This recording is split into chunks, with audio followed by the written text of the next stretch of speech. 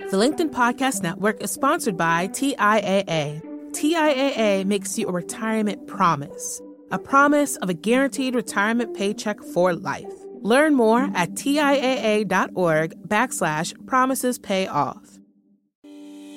Hey everyone, and welcome to our throwback episode. In our throwback episodes, we are reintroducing you to some of our most popular episodes. This is great for new listeners who want to learn more about the work we've done in the past, and it's a great refresher if you've been a listener for a long time. Enjoy. Zabeen, thanks for joining us today. Oh, thank you, Kwame. It's an absolute pleasure. I'm a huge fan of the show.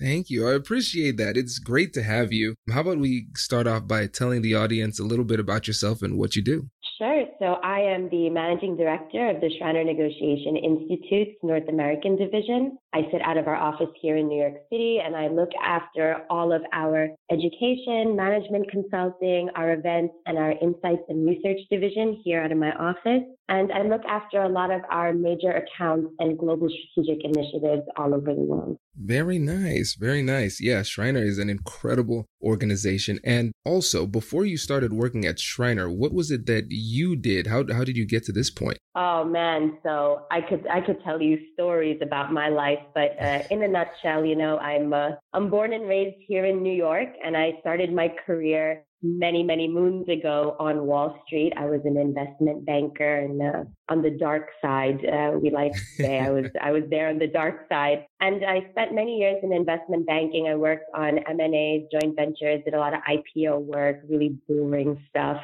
And then I moved into consulting, and that's where I really found my calling in alternative dispute resolution, strategic acquisition. My specialty was in innovation. And then I spent a lot of years doing that, and the financial crisis hit, and the opportunity came for me to go abroad. And so I spent the last 8 years in Dubai, where I was an advisor to the Prime Minister's office. I did a lot of mediation. I did a lot of ADR for our corporate clients. And then it was time for me to come back home, and I found the Shriner Institute, and it seemed an incredible and perfect fit, and it was, and it is. And here I am today sitting with you talking negotiation. I love it. This is great. And that background is incredible and is exactly why we're having you on the show today. And the three topics that you outlined are really exciting. The first one is the difference between selling and negotiation, understanding that. Then we move on to why we reject compromise. And then the last one is the importance of walking away when appropriate. So this is going to be great. But let's start off with the first one. So tell us about the difference between selling and negotiating. Yeah, so this is really important because I think many of us don't know there is a difference or don't recognize how it's different if we do recognize that it's not exactly the same. So when we're selling, this is when we are teaching our customers, our clients, and about our value, our USP, our unique features, our benefits. We're asking all these questions. We're building the relationship. We're talking about their pain points and talking about how we can solve their problems. This is the sales process, right? We know this. We're familiar with this. When we move into a negotiation, though, it's a very different ball game. When you're negotiating with someone, you're not necessarily talking about the value that you're adding. You're not talking about your features, your benefits. When you start talking about sales points in a negotiation, you end up justifying, you look defensive, and you open yourself up to an attack. So when you're selling, you're making arguments, why you're better, why you're good, why you're different, why they need you. When you're negotiating, you're not making arguments, you're making demands. The goal of a negotiation is to come to an agreement. The goal of a sale is to get your client to accept the value that you have. And then you enter the negotiation so you can discuss the terms under which they get to accept that value from you. So it's a very different mindset. You have to take off your sales hat and put on your negotiation hat. And a good salesperson will groom that client for the negotiation that's upcoming, managing expectations, leading the way, setting the tone, and telling them that this is the next step. We now have to negotiate. Zabeen, this is expert level stuff. This is fantastic. And I think it's, like you said, it's something that is so subtle that I think a lot of people miss it but it's critical to effective negotiation. And so for people who are in that position where they do have to have a bit of a sales and marketing approach, at least initially, to build that relationship, at what point would you say there's a shift in the relationship where we start to move from selling to negotiating? Yeah, I think that's a really good question, and I get that question a lot. I would say a few things. First of all, a lot of people ask me, when do I know when a negotiation begins? And I tell them it begins when you tell your client it's time to negotiate. Sometimes we're afraid to even say the word negotiate, and I don't know why. It's okay for you to tell your client, okay, we've agreed that this is the best solution for you. Now let's discuss the terms of our partnership. Let's begin the negotiation. Now, when I talk about having to groom your clients, many times I see a lot of people, they enter a negotiation and treat it as an extension of selling. So they're negotiating 2, 3, 4, 5 different kinds of products or solutions, and that's not really helping anybody. So in the sales process, it's really up to you to tell the client, I'm the expert. I know what you need. Let's work together to find the solution that best fits what you require. And once that's agreed between yourself and your client, you then say, all right, this is great. Let's now negotiate the terms of our partnership. That's really interesting. And so with regard to the options that you discussed, so can you clarify that a little bit more? So are you saying that when you go into the negotiation, you are not necessarily going in with options, or are you saying that you want to narrow the options through the sales process and then it creates a more focused discussion when it's time to negotiate? Yeah, that's a good question. So let's take it in the lens of, for example, if you're going to buy a car at the car dealership. Let's say you go to the Toyota dealership. There's a Toyota Camry, there's a Toyota Corolla, there's a Toyota Land Cruiser. When you go to sit down with your sales manager and the finance manager, you want to have decided before you sit down with them which one of the 3 models of car you want to buy, right? And then when you sit with them, you then discuss the different configurations or the options available to you of the one vehicle that you chose. That's what you want to do. But you don't want to go into a negotiation with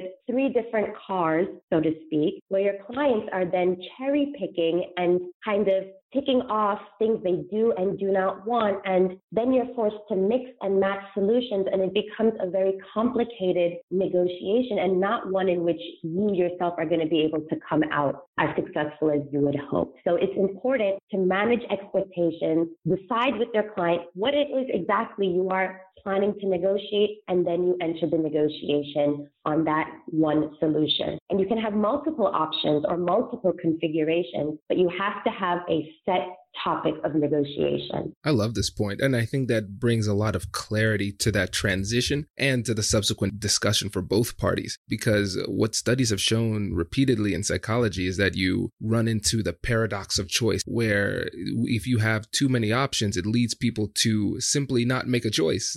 They're overwhelmed by the decision-making process, and by narrowing the options available, I think you're making it more likely for somebody to actually make a decision and purchase. Yeah, absolutely. And I mean, what's the goal, right? The goal is not only to just close a deal, but the goal is to close a deal as effectively and as efficiently as possible. Why should I take 6 months to close a deal if I can close it in 1? Why should I lose 10% by giving a 10% discount when I could only give away maybe 3 or 4%? So the goal should not be closing a deal only. That for me is always a given. It's closing it effectively and closing it efficiently. And that's up to me to make that happen. Many times my clients are waiting for me to tell them what's next and what needs to be done. So it's up to me to do that. And for you, is there ever a time when you would begin the negotiation process and then run into something that makes you say, listen, actually, I need to back up a little bit and go back into sales mode and then re-enter the negotiation focused on a different issue? Well, as you know, Kwame, I am like the greatest salesperson in the world. So that never happens to me. But no, but all joking aside, you know, people ask me all the time, Zabine, what if you're in the negotiation and it becomes apparent that maybe the value hasn't been sold, right? Because what I tell them is you sell the value in the sales process. In negotiations is when you determine the terms under which they accept that value from you. So I've convinced you that this car that I have to sell you is the greatest car. It's going to help you. It's going to solve all your problems. It gives the right message. It's exactly what you've been working towards. Now that I'm in the negotiation, I have to convince you that the price, the payment terms, the warranty, all of those things are things that you need to accept. The LinkedIn Podcast Network is sponsored by TIAA. In the last 100 years, we've seen financial markets swing, new currencies come and go, decades of savings lost in days, all showing that a retirement plan without a guarantee, quite simply, isn't enough. So more than a retirement plan, TIAA makes you a retirement promise. A promise of a guaranteed retirement paycheck for life. A promise that pays off. Learn more at TIAA.org/promisespayoff. Hi, I'm Tomer Cohen, LinkedIn's Chief Product Officer. On my podcast, Building One, we dive deep into what it takes to build great products. Recently, we had Zach Perret, the CEO of Plaid, and he shared about his struggles building a financial app for consumers and how he was able to turn it all around with a critical pivot. Take a listen. I personally couldn't resonate as much with the consumer set that we were trying to reach. I just didn't have that level of empathy. When we made the shift to building a B2B product, though, I was building the product that I wanted. My co-founder and I were creating the product that we wanted ourselves, and we had so much empathy for what that product was. Such a great insight. In that sense, we got lucky because we were creating a thing for ourselves. And then the people that we were talking to also had the same problems we did. They were fintech developers. We'd been a fintech developer. We'd been trying to build a fintech product for a year. And so we had such deep empathy. We had such a clear ability to... If you want to hear more of Zach Perret's story and the lessons that follow, listen and subscribe to my podcast, Building One. For me, there are a few things that I say. Number one, if they're trying to tell you, right, or if they're trying to convince you that the value hasn't been sold, more often than not, it's a tactic. If the value hasn't been sold, they wouldn't be sitting there with you trying to understand how they can get this product or service from you, right? So that's number one. The value's been sold because they're sitting there at the table with you. Number two, it's more often than not a tactic to push you into a defensive position. The second you start then justifying why your product is so great is the second you open yourself up to attack. Well, to be in your car is great, but I can go to Honda or I can go to Mazda or I can go to Ford and they got this and they got this offer and that deal. These are not things that I need to be discussing in a negotiation. We talked about this in the sales process. That being said, today we see many times there are multiple teams involved in a negotiation, and sometimes there are people that become involved that maybe haven't been so involved in the sales process. So how do I deal with those people? Usually what I would do is call for a break. I would have a salesperson or have a sales department or a sales discussion outside of the negotiation and then resume the negotiations afterwards. But I will never, ever mix the two, ever. This is really great. And I think there are two really cool parts that I want to highlight. So the first one, I see the value now kind of following up on the conversation we had with Matthias about having multiple people play different roles in the negotiation. Because in that example, you're saying, well, I'm the negotiator. If you need to talk to a salesperson again, we'll bring Steve in. Steve will talk to you about these options. Come to me when you're ready. And that it's an easier transition if you have multiple people on your team. And now let's say hypothetically, going back to what you said earlier, with if the person is in a situation where they are using that as a tactic and you don't have a Steve, you might be playing the role of salesperson and negotiator. What do you do to push back on that tactic so you don't end up having a feeling forced to qualify yourself or your product? Yeah, that's a really good question. Now, the first thing that I will tell you is, our institute, we follow the FBI model of negotiations when it comes to team structure. That means we have a negotiator, we have a commander, we have a decision maker, and we have an expert. And when we sit at the negotiation table, it's a negotiator, a commander, and an expert. And we always say that the negotiator should never be the account manager for that client. It should never be the salesperson that owns the relationship. relationship because they're too close to it. They have too much leverage on them. And more often than not, for a lot of these sales guys, they've gone native, right? Where they are so empathetic that they can't negotiate effectively, which is why the team structure is so important. What do you do though, for example, when you don't have the luxury of a team? What do you do when you don't have a commander, when you don't have somebody to kind of pass the baton to? There's a few things that you can do. And I found myself in this situation many, many times, and it wasn't ideal. I find that during this time, it's important to, number one, be super prepared. So I have in my mind, before I've even entered the negotiation, mapped out 10 possible ways this is going to end. I have all my demands, all my offers. I have my agenda. I have my fish. I know exactly what tactics I'm going to use. I've played it out in my mind a million times. So preparation is key. The second thing is taking extensive notes and summarizing frequently. And summarizing is super important because it helps me get clarification, and it also allows me a few moments to pause and take a break to think about what was said and what was shared while I write notes down. And those are two things that I think have really helped me in my negotiations when I found that I had no option except to go in by myself. But I will say, the negotiations, Kwame, that we support as an institute are not your day-to-day kind of everyday negotiations. We support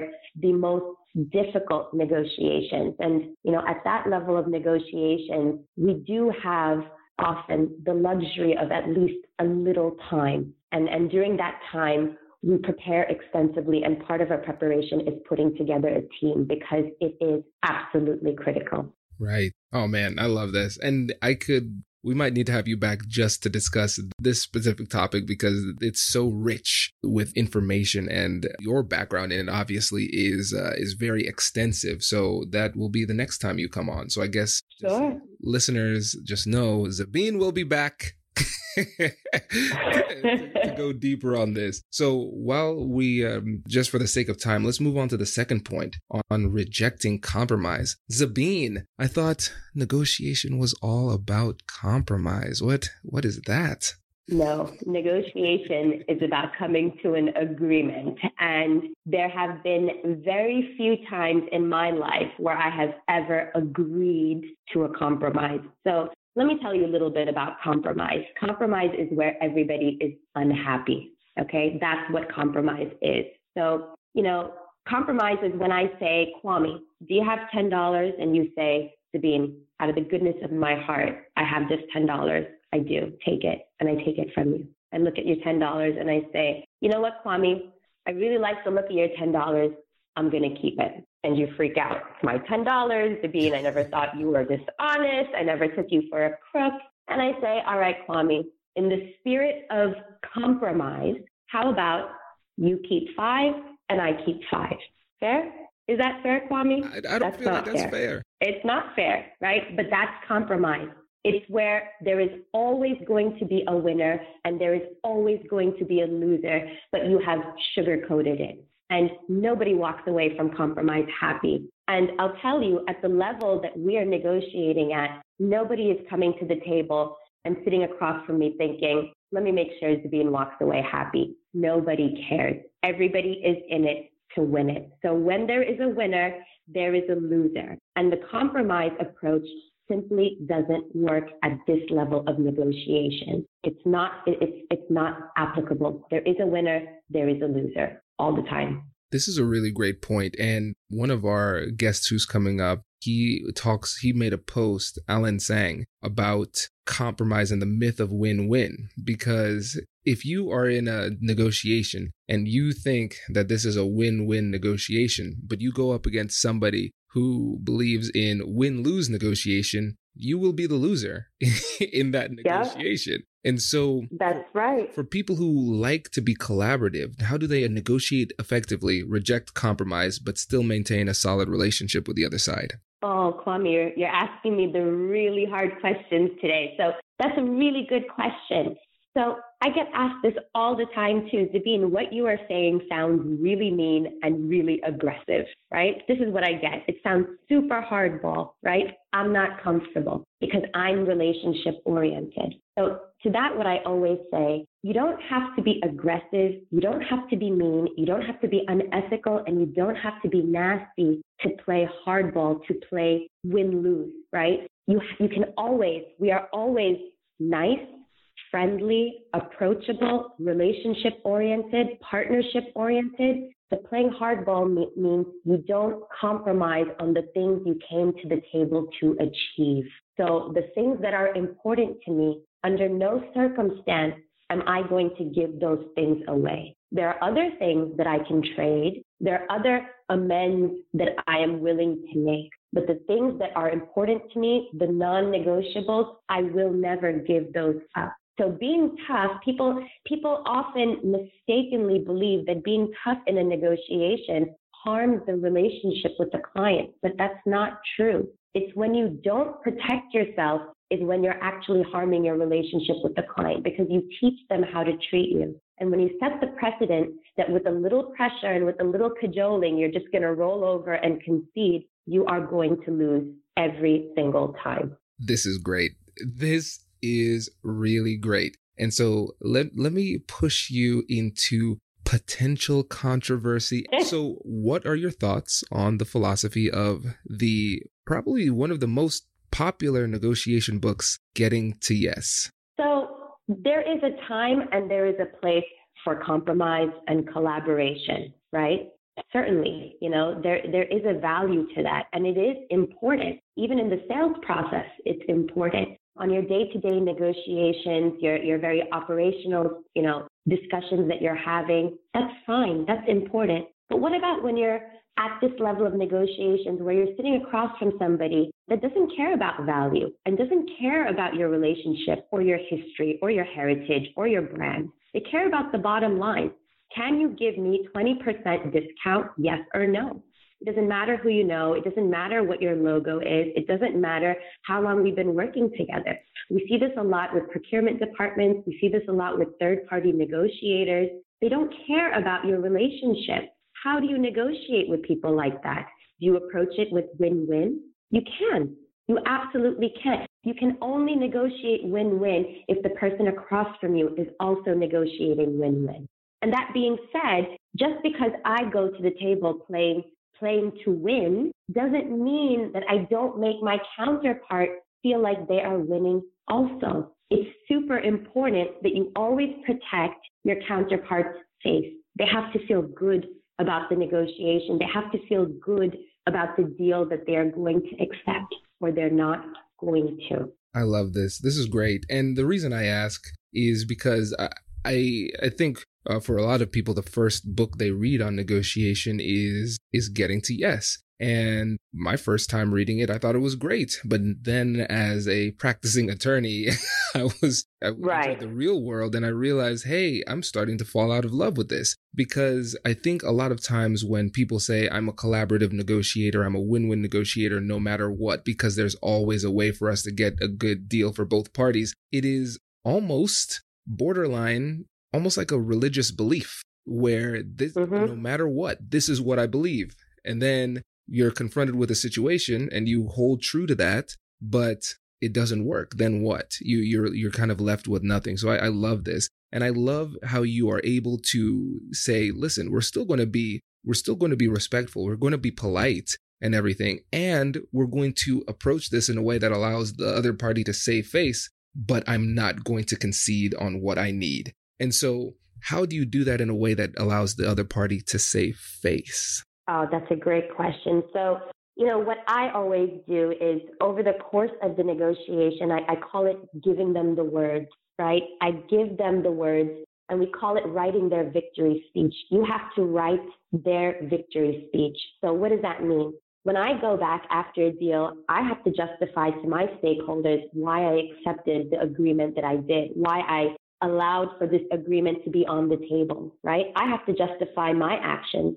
So does my counterpart. They have to go back and explain to their stakeholders, their decision makers, why they agreed to this deal that I put on the table. I have to give them the word. So you have to write their victory speech is what we say, so that they know that they have the confidence and they have the backup and the reasoning that they can take back to their stakeholders to say, listen, this is why I agreed.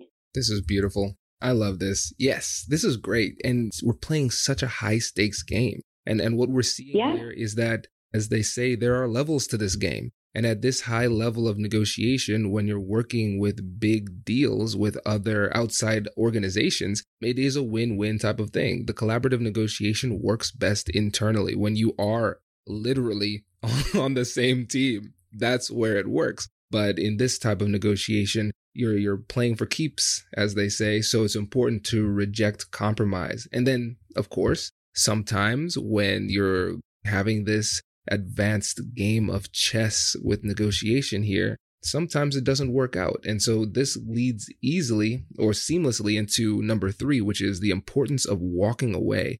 Can you tell us about that too? Yeah, so walking away is both my most favorite and least favorite thing to do, but it is a necessary evil. And 9 out of 10 people either never walk away or don't believe in walking away for the simple reason that they feel walking away harms the client relationship. So in their mind, walking away means walking away from the client's relationship, but that's not what it is. You're just walking away from this discussion, this negotiation at hand. It sends a clear signal that you have done everything that you could do and that you are serious about protecting your non-negotiables. And it goes back to what I was talking about earlier, that you teach your clients how to treat you. If they see that you never walk away, or if they see that you're just bluffing, you're not serious about walking away, they will never, ever, ever come to heel, right? They will know that no matter what, Davine's going to sit at this table and she's going to take our abuse. But I have to draw a line at some point to say, guys, in the spirit of partnership, I have done everything that I could do. This is what I've done, number 1, 2, and 3. It seems though that we were just going to have to agree to disagree here, and we just cannot come to an agreement under the current circumstances. And I will have to get up and I will have to leave. And the negotiation ends. It's not about walking away from the client. I can have a great relationship with my client, but they know that, this discussion was not fruitful. And then we have another discussion. We open another negotiation, but there's nothing wrong in walking away. This is great. And I think the parallels to just everyday relationships with your friends, family, romantic relationships, it all applies. If you are not willing to stand up for yourself and walk away from a bad deal, then you put yourself in a position where people are going to take you for granted. They won't take your positions seriously because, like you said, okay, well, it's not a real thing. They're always going to be there, so it's fine. But walking away puts you in a position not only for the other side to respect you, but also for you to leave the negotiation respecting yourself. I stood up for myself, and now I can look at myself in the mirror and feel good. And I love the terminology, the phrase that you use there, under these circumstances, because that allows them to save face if they decide, hey, I can adjust my offer. Because if you just say no and walk away, it's more difficult for them to say, wait. Okay, come back. Because they can't save face at that point. But if you say under these circumstances, then it opens the conversation because they could simply say, listen, you know what? Circumstances have changed and this is how they've changed. Let's continue this dialogue. Absolutely. And, also the important thing is people often don't know when to walk away. And that's why in your preparation, before you've even begun the negotiations, you need to set a walk away point. And that walk away point needs to be a hard and fast line in the sand that you draw, that no matter what, you are not going to cross. So for example, if I say that I am going to enter into a negotiation and I am not going to give more than a 10% discount, and I can do all my dealing, I can do my trading, I can negotiate, and somehow we finally make it down to 10%. And the client says, well, Zavine, how about 11? Let's just do 11. It's just one more, and then we can do the deal. In my mind, in many people's minds, they will say it's just 1%, right? It's just 1%. Why don't we just do it? But is it ever just 1%, Kwame? It's really not, because they know where there's an extra 1, there will be an extra 2 and an extra 3 and an extra 4. Where does it end? They know that under a little pressure, Zabine will always give more. And I always, it's very easy to forget when we're negotiating these contracts that the numbers that are written on the contract or these numbers that we decide as our walkaway points, these percentages, these basis points, they represent real money, right? It's real money that you have in your pocket, that you sit at the table, that you can either keep with you or give away. And we forget that it represents real money. So it's I always like to give examples. If I have $5 in my wallet and you tell me, Zabine, I left my wallet at home, can you spot me some money for lunch?